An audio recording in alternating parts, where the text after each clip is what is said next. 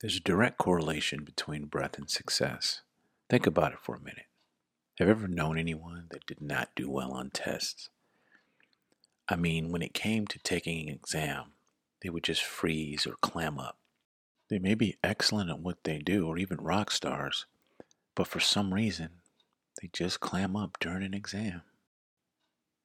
Now, this refers to test anxiety, which is a form of performance anxiety, which is characterized by fear, worry, tension, and or stress. Now, there are many phobias that are treated, managed, or cured simply through breathing techniques. When we're looking at our favorite athletes or favorite performers do their thing in their limelight, they have to be on top of their game in order to give a stunning performance. Now, this is also true for the common person that goes out into the world and does the proverbial 9 to 5 to face the daily grind. Well, in order to conquer and give your best, it basically boils down to your conditioning. In essence, controlled breathing or breath control. Whether you're a student, an athlete, or a working professional, those that master the science of breathing will not only have clarity of thought, but also more opportunities to garner success. Let's talk about it. Welcome to Eat, Live, Love, Train. It's not a tagline, it's a lifestyle in a community of individuals devoted to food, wine, and wellness. I'm your host, Chef Shannon, executive chef, certified sommelier, and certified wellness coach. Also, proud Air Force veteran. #gratitude. As you listen, this will be one of the best moments of your week where you're entertained like a stand-up, educated like a TED Talk, and enlightened like a sermon. If you're new around here, welcome. You can find me at eatlivelovetrain.com. Feel free to like, share, and subscribe. You can listen over at iTunes, Spotify, Stitcher, Alexa TuneIn, Pandora, and Google Podcast. I appreciate you. And if you got something on your mind, feel free to DM me on Instagram at eatlivelovetrain. And if you're not new, then you already know how we get down around here. If you would like to be a part of the Food, Wine, and Wellness Tribe and get routine updates and notifications on pop-ups, live streams, promos, members-only exclusive videos, podcasts, and or giveaways, be sure to get on the list to receive the newsletter. You don't want to miss out on opportunities that will enhance your kitchen game, hosting skills, food and wine persona, and bring added value to both your personal and professional relationships overall. You can sign up to get all these updates at eatlivelovetrain.com/newsletter. Now, what I was alluding to in the intro when it comes to breath control or controlled breathing is a practice of breath regulation known as pranayama. Now, this is a primary component of wellness, specifically geared towards physical and mental wellness. And the practice of pranayama simply involves breathing exercises and breathing patterns. Those that are in yoga or practice yoga know all too well about this practice. Prana simply means life energy and yama means control. Now, as I said, there is a direct correlation between breath and success. And I'm going to get started with just 3 huge reasons on why controlled breathing, aka pranayama, is very beneficial. Number 1, longevity. Number 2, happiness. And number 3, emotional stability.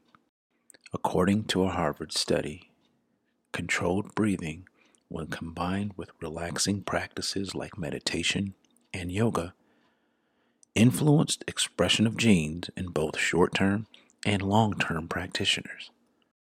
Blood samples taken before and after the controlled breathing practices indicated a post-practice increase in genetic material involved in improving metabolism and suppression of genetic pathways linked with inflammation.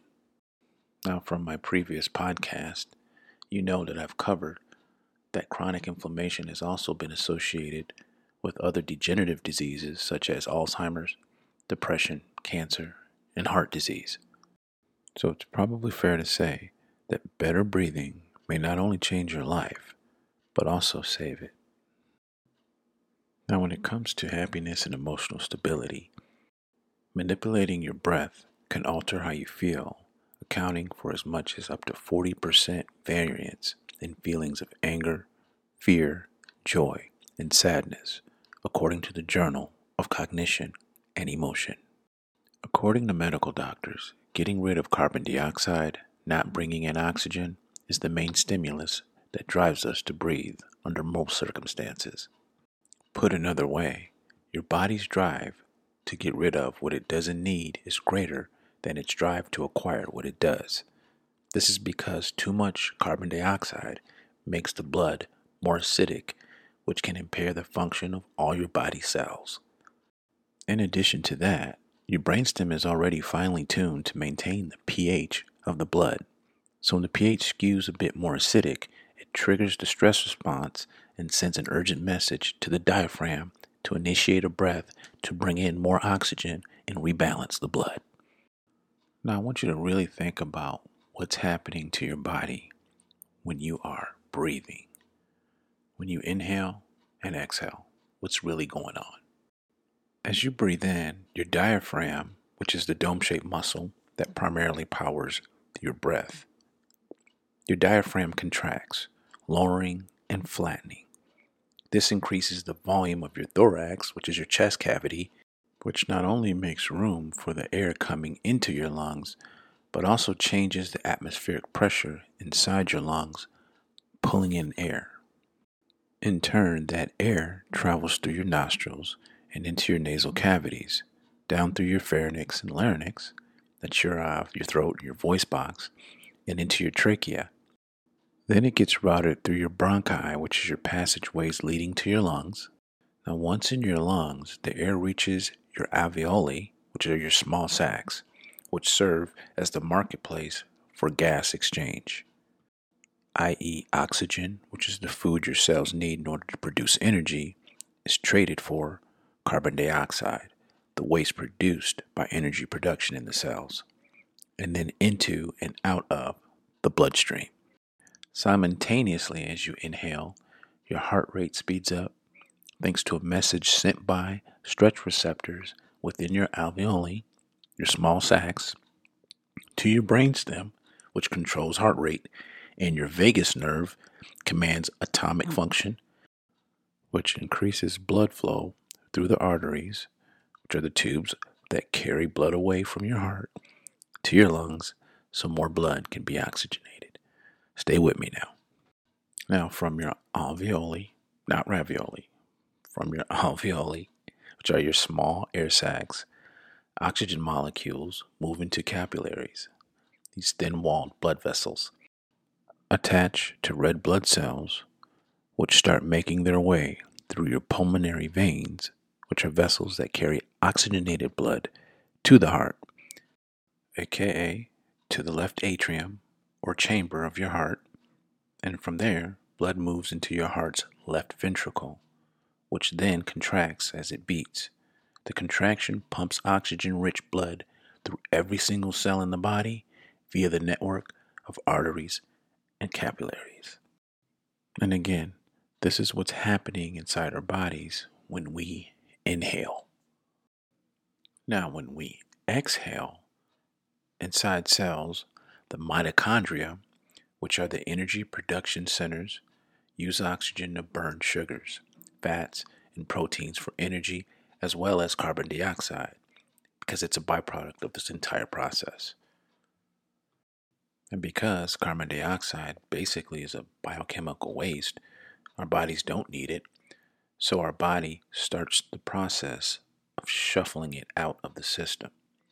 So carbon dioxide travels through cell walls into the capillaries and veins that carry carbon dioxide rich blood to the right atrium and right ventricle of your heart.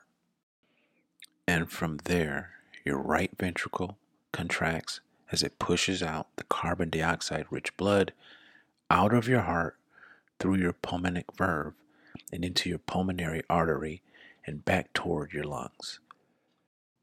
Now, as the blood enters your small air sacs, aka alveoli, the carbon dioxide leaves the bloodstream and passes into your lungs. Then our diaphragm relaxes, decreases the volume of the pressure in your thorax, and initiates an exhalation. Meanwhile, your heart rate slows, decreasing blood flow to the lungs, and discourages gas exchange while your lungs are still full of carbon dioxide. The pressure change in your lungs forces air and the carbon dioxide waste back up and out of your lungs into your trachea, through your larynx, your pharynx, and nasal cavities to be exhaled through the nostrils. Okay, so now that I just gave you the visual of an inhale and exhale, I do want you to understand and appreciate what's going on inside our bodies. And simply through regulated breathing, you can not only control your mood, but also optimize your lifestyle. As I said in the beginning, there are many phobias that are managed and controlled through regulated breathing. Think about someone that's maybe scared of heights or scared of airplanes. There's an exercise that's shared to them through a therapist that they can do right there, seated in the airplane. And it all stems from controlled and regulated breathing techniques, exercises, and patterns. Woosah. These are my thoughts, and I'm curious to hear what you have to say on the subject matter. Feel free to send your comments or questions to chef-coach@eatlivelovetrain.com, or you can DM me on Instagram @eatlivelovetrain. As always, I appreciate you tuning in, and remember, we are a reflection of what we eat. I'll see you next time.